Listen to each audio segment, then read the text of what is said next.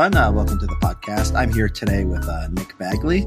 Nick, first, did I say your name right? Is it Nick? Got Bagley? it perfect. Yep. Okay, great. And can you just give the audience a little bit of your background? Who are you? What do you do? Sure. I am a law professor at the University of Michigan Law School. I've done that since 2010. I worked before that at the Justice Department, and I spent last year serving as chief counsel to Governor Whitmer, and a couple of years before that serving as special counsel on her COVID response. And what years were you in the Justice Department, and what was your job there? 2007 to 2010, I was a line attorney. I was on the appellate staff in the civil division, so defending government from people who wanted to sue it over kind of whatever you might imagine. Yeah. Okay. And so, we're here to talk about your article, your law review article, the procedure fetish. And I read this article, and basically, if you're going to summarize it, you can summarize it in a sentence or two. My understanding is basically government wants to do good things, and there's too much preventing government from doing these things. And basically, we need to stop that. So could you just sort of expand on that a little bit and say how you sort of think about it, administrative law and, the role of government? Yeah. I mean, I think the way I thought of the paper was really more of a polemic directed at the political left than at the political right, although I've shifted a little bit over time. I think if you are located on the political right, do you think government is apt to screw things up, and you are suspicious of pointy-headed bureaucrats and their ability to interfere in private ordering, I think the desire to layer procedure on procedure to effectively emasculate government or make it very difficult to act makes some sense. Again, I'm not as convinced of that as I was even just 5 years ago, but I understand the impulse. But on the political left, what I find and have found distressing is sort of an unreflective embrace of procedural rules that are all designed to achieve good ends, to keep agencies within legal bounds and to make sure they're taking concerns like costs and benefits and equity and public accountability and all the rest into account. But the end of the day, too many of our agencies are simply, hemmed in by too many rules to effectively do their jobs. And so this paper was an effort to try to explore why it is that lawyers in particular, and the left in particular, have become enamored of this procedurally oriented approach to governance, which is actually, it's not confined to the United States, but we are an unusually staunch adherent to that kind of legalism in terms of international comparisons. So that's what the paper was attempting to explore. Yeah. And so, I mean, I think we should probably, some people are going to have law background and some people are not. So I think for people who don't, it's probably just worth sort of spelling out. You're talking about administrative law, right? You're not talking about barriers for Congress or the Supreme Court or something doing what they want. So basically, the way our system works is you have Congress, it passes laws, it creates these government agencies, right? And these government agencies will have a broad mission, right? And then they'll have a lot of discretion in how they do that mission. And then the administrative agencies are restricted by a bunch of rules. You have to do X, Y, Z before you go ahead with that mission. And basically, this is the subset of the government that we're talking about. The rules are basically getting in the way of the administrative agencies, basically trying to improve people's lives. Is that right? That's the basic picture. I'll complicate it only by saying that a lot of the procedural rules that hem agencies in do come from Congress. And a lot of the kind of administrative, the administrative legal apparatus that's been created over time has been responsive to congressional desires. So there's it's not just a way of focusing on the way that agencies circumscribe their own authority, but the way that we collectively, through the legislature, have circumscribed agencies' power. Right. And there's been a lot of judicial interpretation here too, right? There was an increase. A ton. Yeah. That was and that's a recent development, is it not? That was like I think one of the ways you can chart the history here is to look back at the adoption of the Administrative Procedure Act back in the immediate post-war era, so 1946. The APA is adopted, and this is like the Bible for administrative law. It's sort of the backbone of federal administrative review and oversight, and it basically says look, agencies, you're going to get a lot of room to operate, but when you behave in certain ways, you've got to abide by certain rules. And at the end of the day, some of your actions are going to be subject to judicial review. The courts are going to get a chance to come in. And over time, the pretty spare language of the Administrative Procedure Act, it doesn't actually hem agencies in all that much, was interpreted by the courts to impose greater and greater procedural burdens. And this really took off in the 1970s and 80s and is continuing even today. And it's really a legacy, I think, of a kind of skepticism about the role of government power that arose in the early 1970s. And the skepticism drew on lots of different strains, but you can point to the civil rights movement as being a big place where people said, wait a minute, maybe government shouldn't just be left to its own devices. Look what all these states in the South are doing. It was a response to a feeling that government was in the pocket of big business, that it was not responsive to public needs when it came to things like public safety. So Ralph Nader made his name, railing against the lack of safety features in automobiles, and that kind of kicked off a consumer rights movement.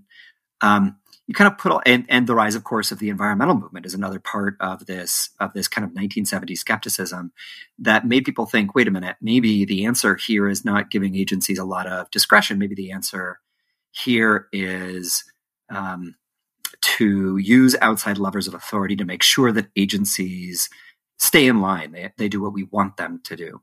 And, while I think it's understandable why progressives of the time chose that approach, I think it has led to an accretion of procedures that now make government dysfunctional in very deep ways that I think are bad on both the left and the right, that basically make it very difficult for government to accomplish the collective ends that we've set for it. Mm. Yeah. Okay. So there's ways to approach, this discussion. I heard you on Ezra Klein, and it's interesting to sort of hear this, as a debate, like sort of between two liberals talking about, how to get government working better. From a broader perspective, you must have opinions about why, government can be trusted with this power.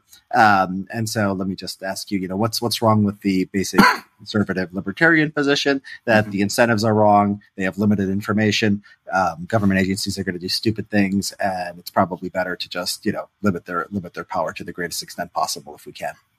Yeah, I think I'll accept all of that until I'll jump off just at the last station, which is that, of course, bureaucrats have limited information. Of course, they can make dunderheaded decisions.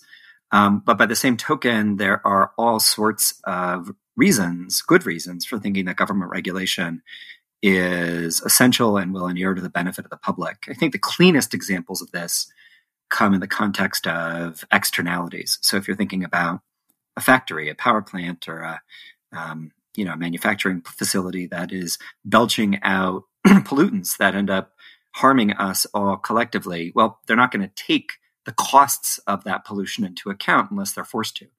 So, it's a classic rationale for government intervention. It's one that I think is pretty unimpeachable. And the question then becomes, okay, can we trust the agencies that we've given the authority to regulate to do so effectively? And there, I think the proof is in the pudding.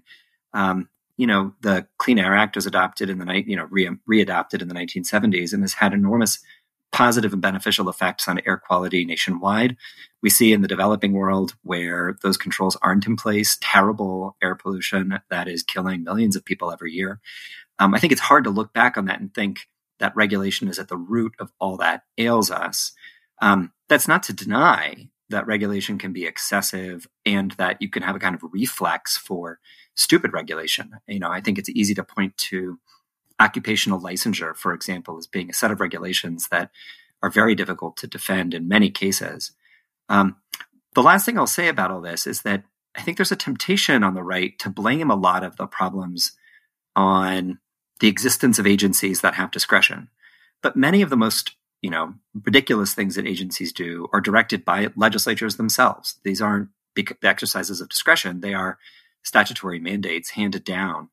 The other thing I'll say is the demand for government regulation, whenever it comes to safety standards or controlling externalities or regulating the marketplace, the demand exists, and for, I think, some very good reasons. And I think the libertarian response unsettles me a little bit because it seems like you want to sometimes deny the demand and enfeeble the tool that will be reached for. And to my mind, what I think is probably a more sensible approach, and one that I think can speak across political lines, is, look, we have a demand. We've got some things that the government is that people are going to clamor for. Let's make sure that we've got government agencies that are effective, nimble, that can think carefully, that can help us to make sure that we're not, tied down as private industry with a bunch of stupid rules that don't serve our interests well. I said it was the last thing, but I'll add one thing more, which is, I think the way that government regulations tend to go awry when you have agencies that are unable to achieve their missions, it's by locking in the current status quo. What you end up doing is have a bunch of regulations that incumbents can negotiate pretty effectively, but it makes it very difficult for plucky startups to come in and actually, get off the ground. And you see that kind of an effort on the part of incumbents to use regulations to their own advantage. And I think if you want agencies that can stand up to that kind of pressure, I don't think you want weakened, procedurally emaciated agencies. You want agencies that are empowered to actually take the public interest more broadly into account. So I think that's the picture as I see it. Yeah, you have some interesting, you have some interesting ideas in your paper along those lines. I think you wrote about the fact that you have this, for example, notice and comment procedure. So under the APA, the agencies have to go out and they have to say, we're going to, maybe institute this rule. And then basically people can send them comments, and who ends up sending them the comments? Well, it's a huge portion of them are major corporations. Now, from the libertarian perspective, you might say, okay, they're just, they're just warding off this regulation that's just going to be stupid. And the other perspective is they're being captured or they're being influenced. And yeah, you're right. I mean, there's not it's not completely obvious that it's always going to be the case that government is just warding off bad regulations, because government is also, private businesses are probably in many cases also going to want to get advantages and lock those advantages in. So that makes sense. The EPA is an interesting one, because I think that's, like regulating pollutants in the air. I think that's probably like the classic textbook case of justified government interference. I don't think you'd find, many libertarians or conservatives who agree with that in theory. It's sort of funny that the EPA ends up like one of the most unpopular agencies, at least on the right. I mean, they're always complaining about the EPA, but it seems like the EPA in theory should be one of those things that you think would exist. And I think you're right. I think it's good to think about these things as far as, empirical data on what's happened over the decades. There's other areas of, American, and maybe you'll give me your thoughts on this, of American life where, the returns aren't as obvious. So Department of Education, government spending goes up. It's hard to see, the results there, the test scores, correlation with the government spending. OSHA, I know there's been decrease in, workplace fatalities, but a lot of these things, you look at the trend lines before, the 1960s, the 1970s, the rise of the welfare, the regulatory state. These things were going down at the same pace or at a larger pace before. So, you think maybe this is just, people are getting wealthier and they're less willing to take risks, and the market is taking care of that. So do you see that? Do you think in terms of there's policy areas where clearly regulation has been good, and then some where it has been bad? Do you see that similarly, or do you sort of see, how broadly applicable do you see your theory across different policy domains, I guess is what I'm getting at. Yeah, it's very difficult to paint with a broad brush because government is extraordinarily complicated, because our economy is really complicated. And, so I of course take the point that there are lots of areas where government intrusion has either been kind of a swing and a miss or even counterproductive. And in those areas, I don't think there's any reason to hold on to a failed experiment. And of course, we'll have to debate which are in fact failed experiments. And that's going to be informed by data and by, close attention to that particular regulatory domain. So it is hard for me to paint with a broad brush. What I can say is that, at least at the federal level, major regulations go through a centralized review process where part of what the little agency called the Office of Information and Regulatory Affairs within OMB, part of what they do is tally up the costs and benefits of the major rules that are adopted every year.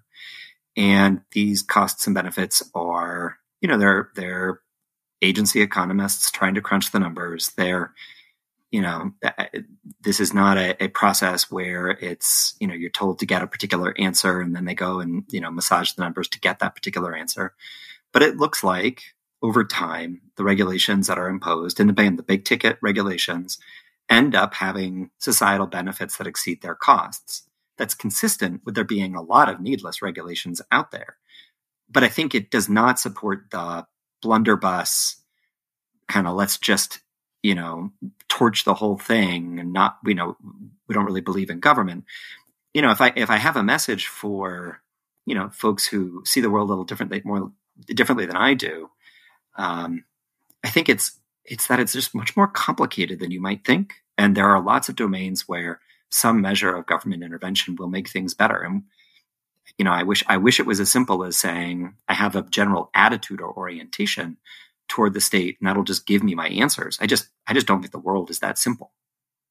Yeah. I mean, when you look at, and when you look at sort of the universe of things that government could potentially be doing, there's some things that do look like, low-hanging fruit. There's some, particle in the atmosphere and, it costs like $200,000 per life saved. And, that's like so obvious. You should just regulate that thing.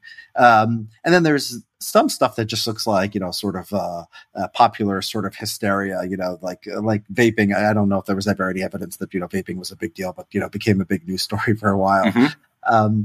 The cost benefit analysis is, interesting. I think that's probably the most convincing case to somebody who's going to be a conservative or libertarian. Like somebody's, I don't always, sometimes the data is not, sometimes social science you could be skeptical of, but yeah, there is a way to do cost benefit analysis that gets you in the right universe of sort of whether this is good or bad. But you actually think that the cost benefiting, we do too much of that, right? You think sort of no, are you shaking your head? I'm shaking my head. Podcast listeners can't see that, but no, I don't think I wouldn't say we do too much cost benefit analysis. I think that cost benefit analysis is actually an invaluable tool for thinking through how to select stringency of standards, for example. And I think without it, it's very difficult even to know where you start. The criticism I have of the way we do cost benefit analysis is institutional. So this little office called OIRA that I mentioned earlier was key in getting agencies across the administrative state to start doing and to do more rigorously cost-benefit analysis. And they now today review, kind of check the homework of all of the federal agencies that engage in CBA. The problem with that isn't so much that there is a lot of cost-benefit analysis happening or that OIRA is helping to standardize processes across the administrative state. It's that OIRA is a tiny little office that serves as a bottleneck to regulations and kind of place where even under a Democratic administration, regulations, good regulations, can go to die. And that's the concern I have. And it's not even so much that there is a bottleneck there, and that's the horror of that. It's that it is one more bottleneck in a string of bottlenecks that includes judicial review, includes the extraordinary rigors of the notice and comment process, includes endless public feedback, and fill in the blank. That makes it extremely difficult to do anything of any consequence. And again, I worry about that, not because I'm a fan of regulation in the abstract, and I'm just happy to see it go through, but because I think we can save lives if we do that. And because I think moving us forward is going to, when it comes to some of the biggest challenges of the 21st century, is going to require government to be pretty nimble and pretty involved.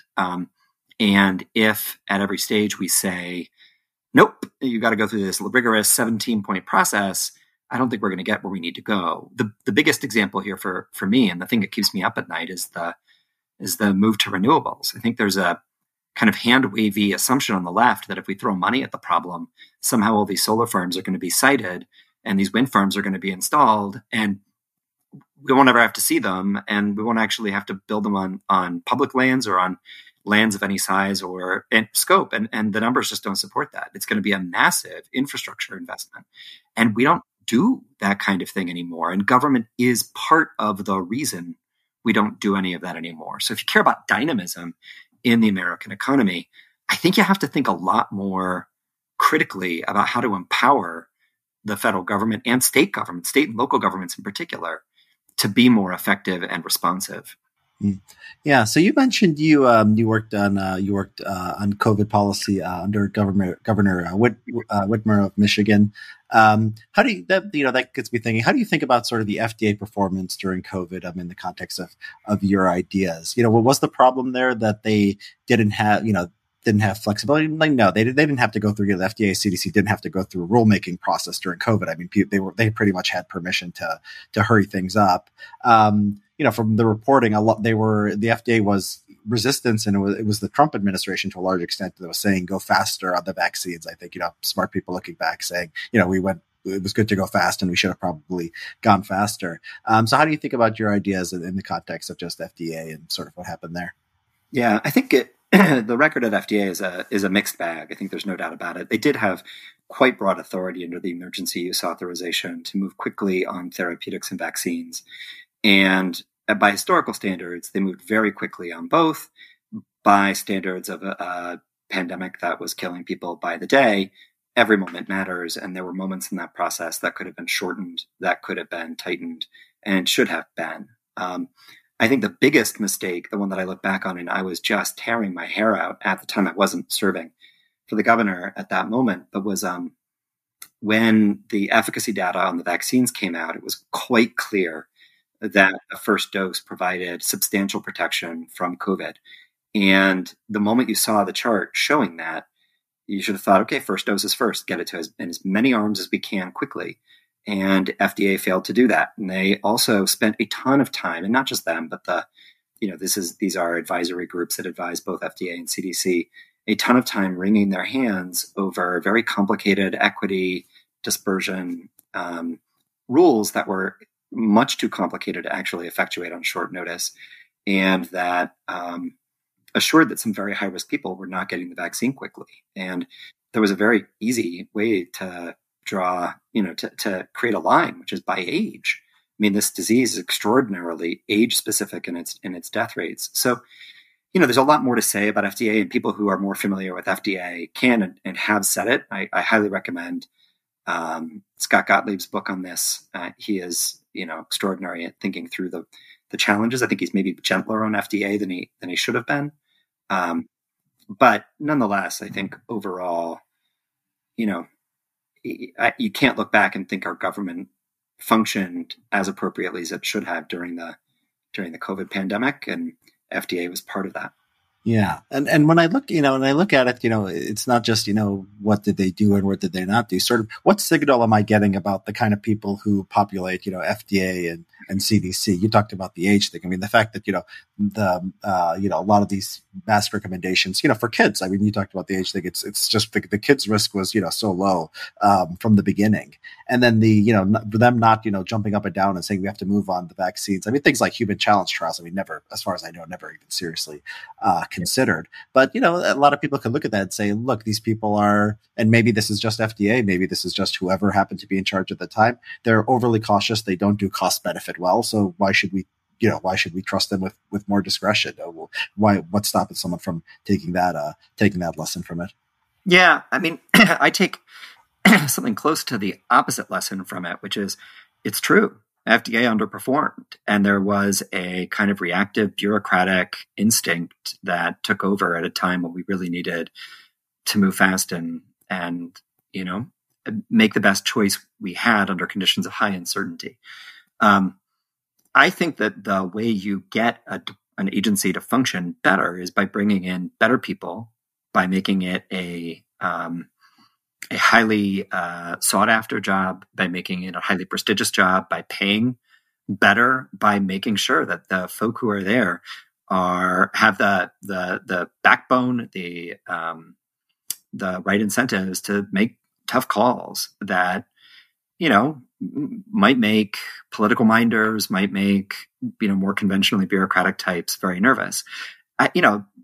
The risk, of course, is that you're just going to, pay more for the same stodgy bureaucrats. And certainly there's some risk of that. But if you really care about a dynamic agency, the answer of simply railing on the FDA, I'm not sure that that's an effective response. Another way of thinking about it is the libertarian response seems to anticipate that the desired end state is the elimination of the FDA or its radical minimization. And I think that's I think that just is a manifestation of a kind of utopian fallacy. It'd be nice to get there from here, but I don't think we're going to go back to a time of patent medicine where we aren't going to insist on high quality clinical trials before we allow drugs to be sold. And if that's the case, we should be all collectively thinking, how do we make this agency work better so it doesn't do dumb things and does very smart things? And I want to have that conversation, and there's not a lot of political room to have that conversation.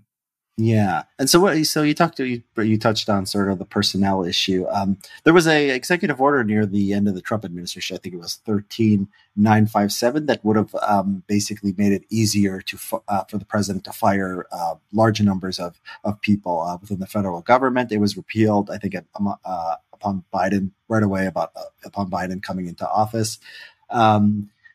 What did you think of that at the time? I mean, what do you think about reforms like that? Just putting it more under political control, and that seems like it would take care of some of these goals, right? It would probably move. Yeah, I think civil service reform is a hard case for me because I think there is a lot to be said for the kind of nimbleness in hiring and firing that you see, and you can see in the private sector, and obviously you don't see as much of in government.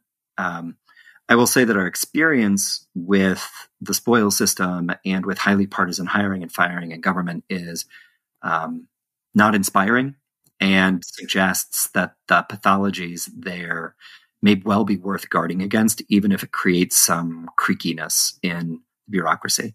I can say, like I said, I think this is a hard case for me. I don't have very strong priors, except to note that we adopted civil service reform for very good reason, and we ought to be cautious about getting rid of something that has more or less served us well over time. We had civil service reform in place at the beginning of, in the front half of the 20th century when we really did do big things. So I don't know that it's an essential component of clearing away some of the underbrush when it comes to procedural rules. Yeah. What do you think about the way we select federal employees in the first place? The civil service exam, that was sort of a casualty of civil rights law. There was a settlement between the Justice Department and I think the Civil Service Commission, where they were worried about disparate impact on the civil service exam, and they basically have been looking for new ways to hire ever since. And they've gotten rid of that. Do you think we need? Do you think we've gone too far? You talked about these sort of equity concerns getting in the way of effective government. Do you see that as one of these cases? I'm not familiar enough with it to be able to comment intelligently. I think I'd want to ask about the alternatives that are in the offing, and in a highly unequal society, there will be some disparate impact from any neutral tool that you adopt. And if you therefore discard the tool and consistently overlook qualified people, I do have some concerns. But again, I don't know that that's the alternative. It depends very much on what you replace the test with. Mm-hmm. And you would probably be in favor of, I'm guessing, higher pay. Easier to fire. If it's not political control, how would you design this? Have you thought about this or looked at other countries and seen ones that do this particularly well? I mean, it can't be that, I did see one piece of data that said that basically, I don't remember how exactly they measured, but basically federal employees had the most secure job, of any sector you could look at. Right. And that's believable, right? I mean, it's not except professors. Yeah, except for tenured professors, right? Depends on if you've met that hurdle, right? Of course. So how do you think about sort of because it's not as easy as the private sector because you have, objective metrics. Are you selling something or making a profit or not? So how does it work in government? Do you just, is this another form of discretion you just give to the agencies and say, we're going to get smart professional people and let them sort of run it the way they see best? Yeah, I mean, I think it's a fallacy to think that every organization has metrics they can point to for every one of their employees and say you hit that or didn't in a kind of mechanical, quantitative way. There are all sorts of ways of measuring performance, and some of them are soft and qualitative. And there are a lot of places in the private sector where low performing people kind of hang on for extended periods as well. So it's not like it's an idyll over there. But yeah, I mean, like the bottom line is that we are so afraid of the exercise of discretion at so many of our agencies that we have handcuffed them in ways that end up being counterproductive. And, to the extent that what you want is an entity that can make those qualitative judgments and act on them. I want to hire X person because they're great. And we're going to have to pay a little more, but it's going to be worth it. And as a manager of this organization, I am trusted to make that call. I think there's a lot to be said for that. Does that mean there are going to be some abuse of that discretion? Sure. I mean, discretion is always abused in private and public institutions all the time. But it doesn't follow that the answer is to try to squeeze discretion out by creating a bunch of rules that actually, don't make the entity serve the purposes that we set for it. Yeah. So what are some of the sort of are there low hanging fruit sort of here that you think government should be doing that it can't because of the restrictions placed on it? What gets you excited about if you could basically streamline agency action? Like, what do you think would be the best things that government could be doing right now? So one of the places that came up quite a bit in my working for the governor is permitting, right? So you have an entity that wants to open a plant and they've got to get 17 different sets of permits from 12 different agencies, none of whom work well with one another, all of whom are on different IT systems. Somebody has a database that they're, using on it. It's basically an old Excel spreadsheet. Somebody else over here has 21st century technology, and they've all got to get on the same page, all on a relatively short order in order to get this project over the finish line. There's a lot of efficiencies to be gained by simply taking a step back and coordinating across agencies and creating various accountability systems. So you say, 60 days out, we're going to have all these done, and being clear with the public about what they're going to do on the permitting side. Another place where I think there's a lot of room for reform is on the procurement side. One of the big challenges that every level of government is facing right now is with IT and with making sure that you are getting high quality vendors to provide you products that actually serve, members of the public who need to interact with them. And sometimes our procurement rules are so clumsy or poorly designed that we have to either include lots and lots of strictures in the opening contracts that end up handcuffing you down the line, or end up just taking forever and costing way more than we should be paying for that kind of information technology. So those are two easy ones. Another one that I care a lot about is judicial review. It is considered to be de rigueur for any agency action of any kind of moment. And the prevailing assumption seems to be that if the courts have not given their blessing, there's something, concerning about what it is agencies are doing. And I see no reason to believe that that's the case. And I don't think that courts are especially effective at overseeing agencies or especially humble about their epistemic limitations. And I would much prefer it, or fully cognizant of the consequences of their decisions. They seem to think, oh, well, I'm just telling them they can't do this agency action, but they can go back and just do it again. But of course, that takes years and years. The political window may have closed. It may be the case that the next panel also thinks that the replacement action is going to be invalid. It ends up creating a very difficult to navigate bottleneck that kills projects, that kills regulations, that kills moving forward. And, I think if we could wave one magic wand, it would be to tell the courts to back off. Would you just have, what would you, Can we maybe get into a little bit of the weeds? What kind of, court decisions or what kind of, posture you'd like the courts to take? Is it a standing issue? What's the worst, what's the worst sort of thing here that the courts are doing? Yeah. So the place where I think it's most obviously a problem under the APA, you can challenge an agency action if it's, and the courts will strike it down if it is arbitrary or capricious. That's the phrase from the APA. And originally, when the APA was adopted, Congress meant by arbitrary and capricious, look, is this so crazy that you can't even understand how the agency action could solve the problem they're intending to solve? It's a really deferential standard, one that is almost never satisfied because we need to be able to trust that agencies have some room to do their work. Over time, the courts have transformed the arbitrary or capricious language into a roving license to strike down any agency action they deem to be unreasonable. And in a highly divided,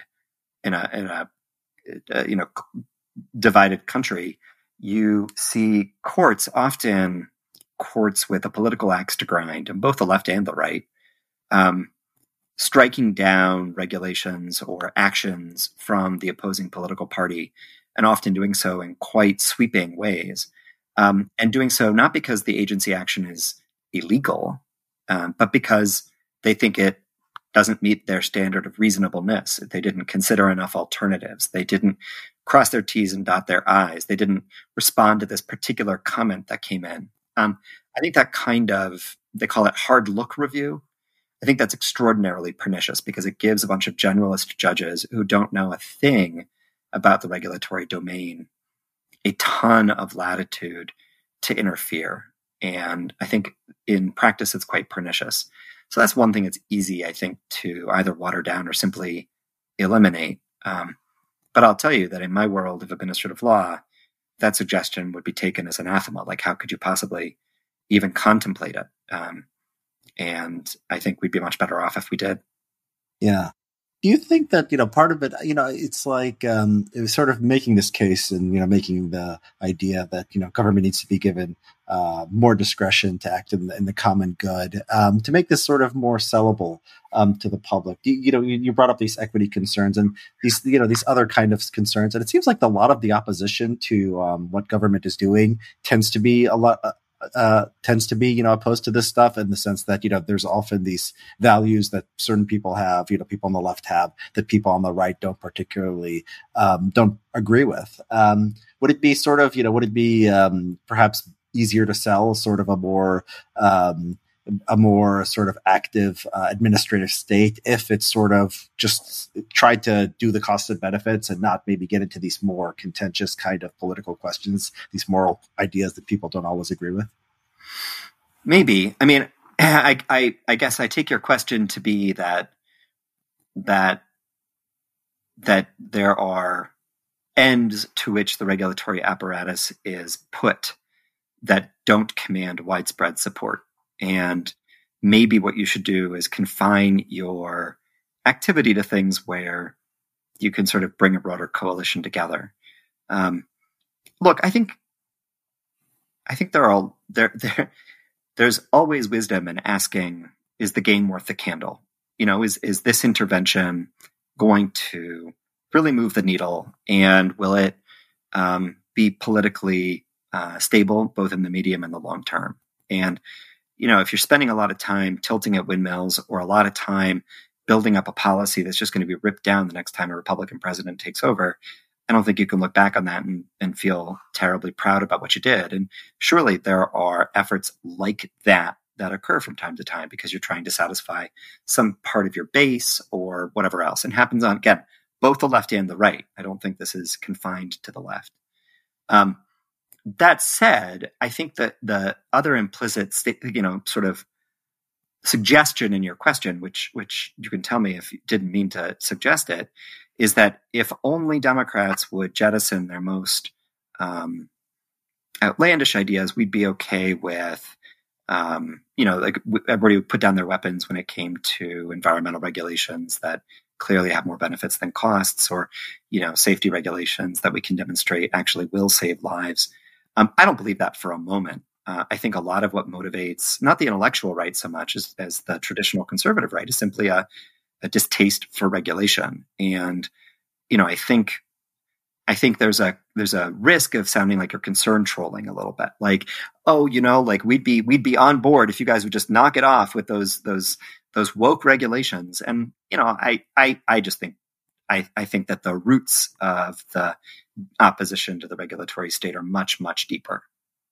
Yeah. I mean, there might be a split here between conservative intellectuals and maybe conservative politicians or conservative media. I mean, if you read conservative media, if you read conservative Twitter, it's all about the woke stuff. I mean, the woke stuff could be 0.1% of some government program, and they'll focus on it more than anything else. So it does seem plausible to me that at least in the political realm, you could probably have at least a temporary opposition to this stuff. Yeah, I'm a little skeptical. I'm old enough to remember when we were all pre-woke and there was still a lot of fighting.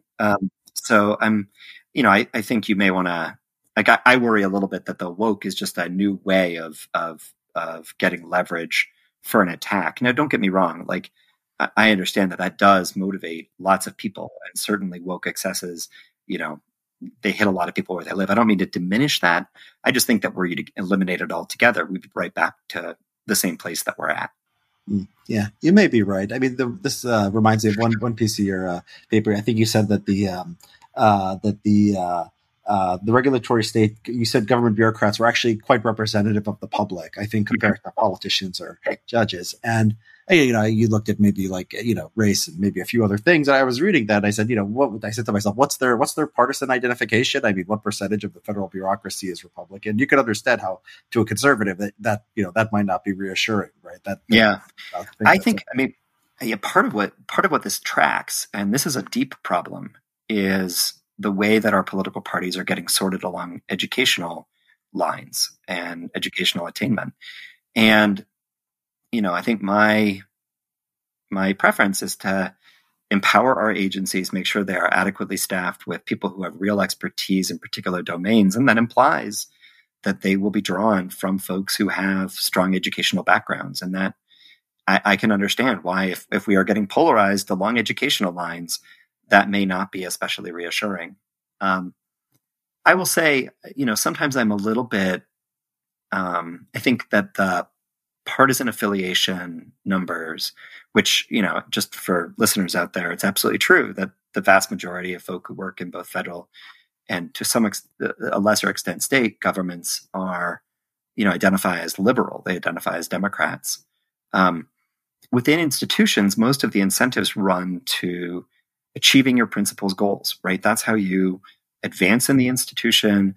That's how you understand your role, right? Like, folks who are bureaucrats genuinely do understand their role to be to carry out the instructions of their superiors. And so the angst when, Trump was elected was not the angst of it was not like, oh, I want to burrow in and fight every tooth and claw. The angst was, I'm a civil servant. I want to carry out the goals of my principal. And this particular principal may have goals that I find so anathema that this job may just be personally hard, which is just a long-winded way of saying, I think you could make more of the partisan affiliation numbers than you might, because you lose sight of the way that political leadership really does determine the direction that agencies are heading.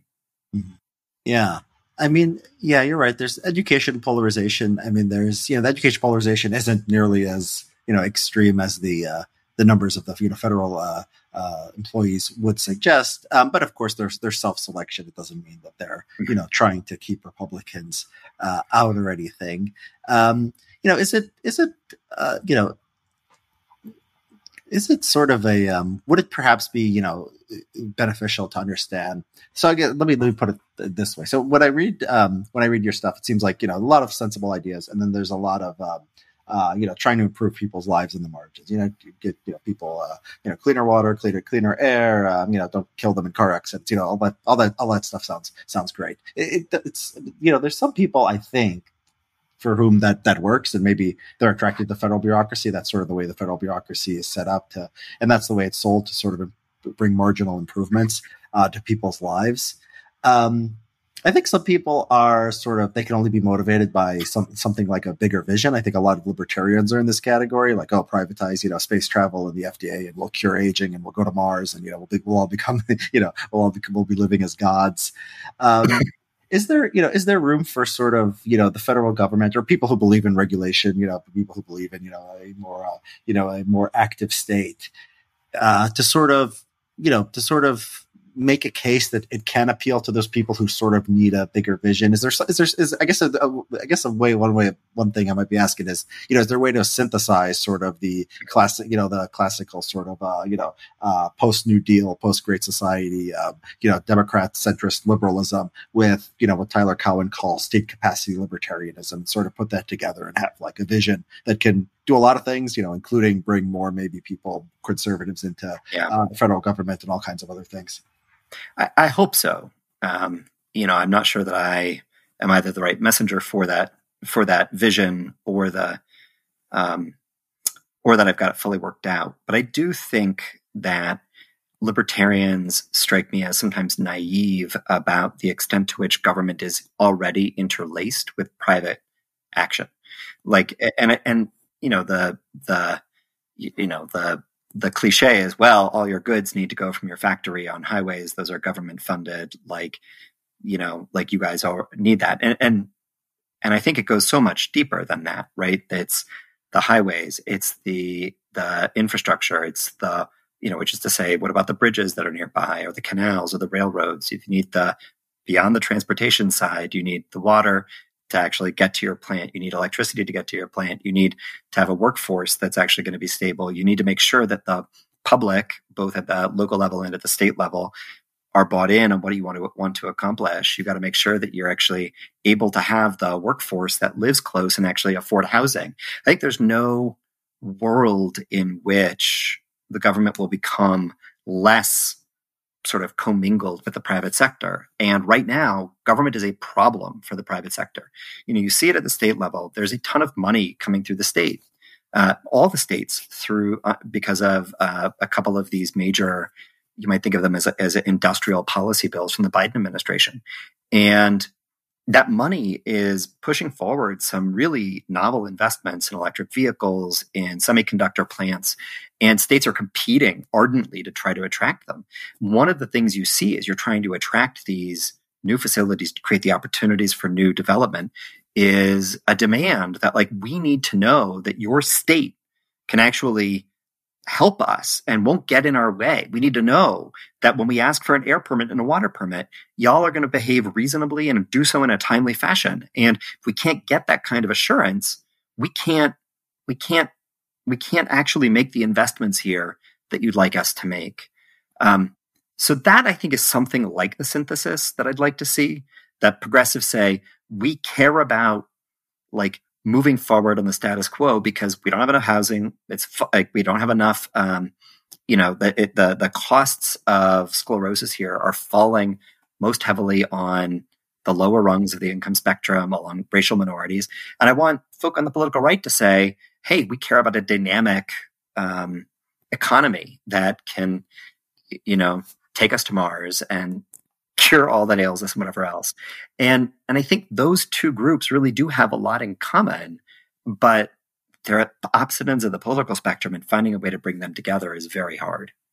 Yeah. That's all interesting. Yeah, there is sort of this sort of, the synthesis that I'm sort of, that I'm bringing up, I do see like hints of it, right? I see the smartest, conservative people understand that, YIMBY is probably a good idea, that we've gone too far in restricting, housing. I see the smartest people on, the left acknowledging that too. The FDA was another one where it sort of was there was really a smart person consensus about what the government did right and what government did wrong. I mean, to a really, really remarkable degree. And whether it's did you read the Matt Yglesias piece in Bloomberg about the Operation Warp Speed? It was in the last month or so. Yeah, no, I did read it. The thesis, and correct me if I'm mistaken, but the thesis is something like, it would have been great if Trump had taken credit for this as the greatest win of his administration, which it surely was. And the turning against the vaccines is really going to it's not going to help FDA sort of pick up and think more nimbly in the future. It's actually going to encourage its least bold instincts. Right. And it's sort of darker than that, because Trump wanted to take, I mean, Trump was pro-vaccine. He wanted to take credit for it. He started to get booed at his rallies for saying the vaccine was a good thing, and started, tiptoeing away from that. So it's actually a darker, like actually a much darker vision, where it's actually the public is not going to let, this sort of consensus come together, which should be a consensus that this was, a great thing, and we need more programs like that. So it's hard. I mean, it is quite remarkable to me, just to, closing on an optimistic vision. Operation Warp Speed leveraged, extraordinary amounts of public spending, a strong signal that we will be flexible with rules that have traditionally been really difficult for you to negotiate. We'll be a willing partner. We are open for business. Can you work with us? And the private sector responded. And I think that's the kind of thing that I look at and think, there are opportunities here where there are so many dollar bills littering the sidewalk that we're not picking up. And, I would like to start thinking harder about exactly how we can start picking them up. Nick, have you looked at all into the Chinese system? I know China, very, bad human rights abuses, all that, we all know that. But there's been some interesting things written about sort of its system of governance, and they do a lot of sort of this competition at the local level. They run experiments. They have sort of objective metrics. There's a lot that's interesting there. I mean, have you looked into this at all? And do you think there's anything? I haven't spent a lot of time looking into it. No, I'm roughly familiar with it. And I think there's a lot of folk who look at China with a kind of, I understand this impulse with a kind of, I wish we could manage that, right? An old friend of mine went to Shanghai, I think, and was riding around on new bike paths that had been installed between the last time he was here and that time. And that kind of speed, that kind of bold thinking, it's hard to imagine here in the U.S. And I think at least those of us who'd like a little more dynamism pine for that. I think I'm a little skeptical that what works over there is going to work here. And I'm also skeptical that we would want to go nearly as far as all that. I mean, I'm talking here about a calibration problem. I'm not talking about let's just, forget about trying to hear what the public cares about. We're just going to decide it from on high. I don't think that would be healthy in the long run. But look, I think this is a time for us all to take a step back and think hard about, like, what can we change in order to make this better? Because it's not working right now. I think, to bring it back to China, I think one of the risks that keeps me up at night is if you make government unable to satisfy the aspirations of the public, you're going to get folk like Trump who say, I alone can fix it, who come in and say, I can break through all the constraints. I can be the person who can make this government work for you. And that's the accumulation of highly uncabined discretion in the hands of a single person in a way that I think is anathema to what we're hoping to avoid when we federal government. In other words, the constraints can be so tight that you end up creating the very kind of unbounded executive power that you are trying to avoid. But, that's sort of a scenario where, there's, unhappiness with, the American system and what's going on. When you look at sort of, maybe to push back on that a little bit, I mean, when you look at, sort of American growth, economic growth, the last 30, 40 years, you compare it to other large countries. It's not, it's far from obvious they're doing something better than us, right? Because the U.S. has had faster That's right. growth generally than Europe. So is part of the issue maybe that just the U.S. we're doing fine. I mean, maybe somehow, it's beyond us, but somehow this whole thing of APA procedure just somehow works, and the private sector just, works around this enfeebled government, which can't screw things up. Yeah. I mean, I have a couple of responses. One is, I think some of our problems are being papered over. I think there are long-term failures to invest. I mean, here in Michigan, the governor ran and won on a platform of fix the damn roads. I mean, literally, roads are crumbling at a greater extent in Michigan than they have been. And, you can kind of patch them up. You can get by. But over time, that's going to put a serious crimp in your ability to stay at the leading edge of economic development. I have, big fears about other kinds of infrastructure and workforce concerns over the long term. So, some of our failure, housing is a good example, right? Like you can refuse to build for 20, 30, 40 years and, it's not a big deal until all of a sudden it is. And I do think there are a bunch of problems kind of like that festering under the surface. I don't think Europe is in great shape. And I think to some extent, some of the procedural finickiness that I see in the American system is duplicated elsewhere. It might be partly a response to affluence and people being pretty satisfied with the status quo and creating all sorts of rules that entrench that status quo, and not just here, but elsewhere. The last thing I'll say is just, okay, you're right. We're muddling through and it's probably going to be okay. And I don't have any reason to, I don't doubt you. I agree with you. I think that's true. We could be so much more.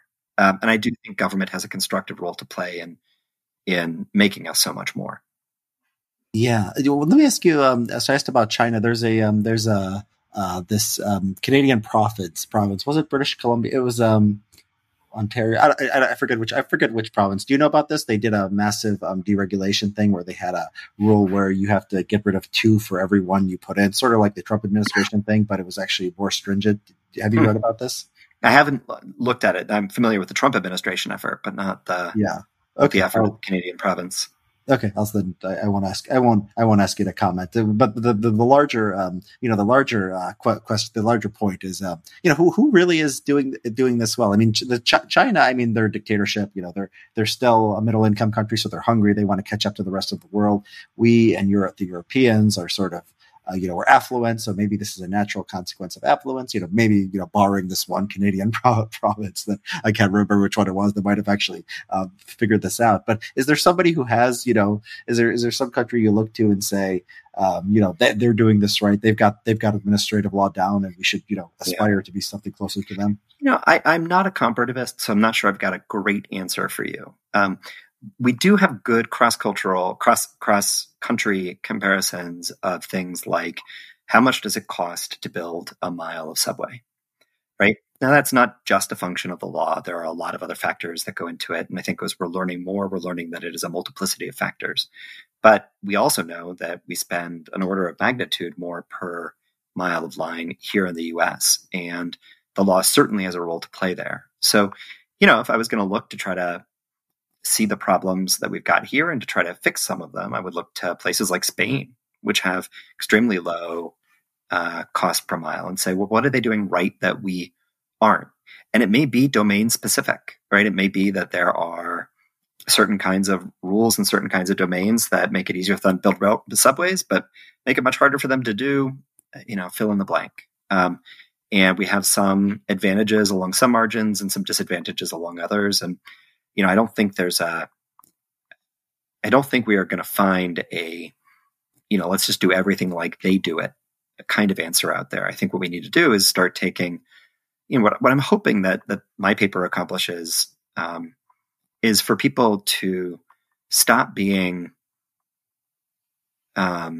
so credulous about the claimed benefits of any kind of government, rule that says we want government to do X, and so we'll pass a law or we'll adopt a new procedure, and to ask simply and carefully, like, are the benefits of this rule going to exceed its costs? Are we actually going to achieve the goals that we set here? Are we going to make it much harder for the agency to do its job? And that kind of reflexive checking of enthusiasm for the latest procedural fad or whatever, I think over time and along a bunch of different margins could do a lot of good. What do you think about you talked about differences between countries? What about differences between states? Most states, I assume, don't have anything equivalent to the APA. You've worked in Michigan. Are there just any thoughts on what states are doing well, what they're not doing well, or comparisons? Yeah, most states do have versions of the APA. Many states have versions that are even more stringent. And you can see those creating challenges for state agencies in their daily operations all the time. In particular, you have even more stringent judicial review at the state and local level than you often do at the federal level. So I don't think there is any state that's doing it perfectly, but you have to remember they're all looking to the federal government for a certain kind of guidance. So there's a lot of learning that happens there. One place where I do think you've seen kind of counterintuitively some real progress here has been, Texas has had an edge on renewable energy for many, many years because it is separated from the rest of the national electrical grid, had made some large investments early on, and is, I think, all else equal, more impatient with some of the procedural, some of the efforts to prevent private investment. And as a result, they've got a ton more renewable power than virtually, I think, any state. And they're hopefully that trend line will continue, although the politics of renewables is such that it's hard to know for sure. Yeah, this reminds me of Ezra Klein talking. He talked about, I think he said the Republican states were relatively better on housing for reasons. Sometimes that's to progressive ends. I mean, progressives often care about poor people and racial minorities and people who are hurt by the high cost of housing. So yeah, seems like another sort of paradox here with Texas is leading the country in renewable energy. I'm interested, Nick. I've enjoyed this discussion. I'm interested in this synthesis. I think there's intellectual sort of synergy here by a lot of smart people who sort of seem like political opponents most of the time. So I'm interested in that. I've enjoyed talking to you. I'm a little bit of a when I was in law school, administrative procedure was actually like one of my favorite courses, and I don't know how much of my audience actually cares about the administrative. There's like all this talk, the administrative state. It's almost like a talking point on the right. I don't know how many people care about administrative procedures or thinking carefully about it. But yeah, this was fun. Do you have recommendations as far as people who, want to know more about administrative law, want to know more about the regulatory state, sort of what it does well, what it doesn't?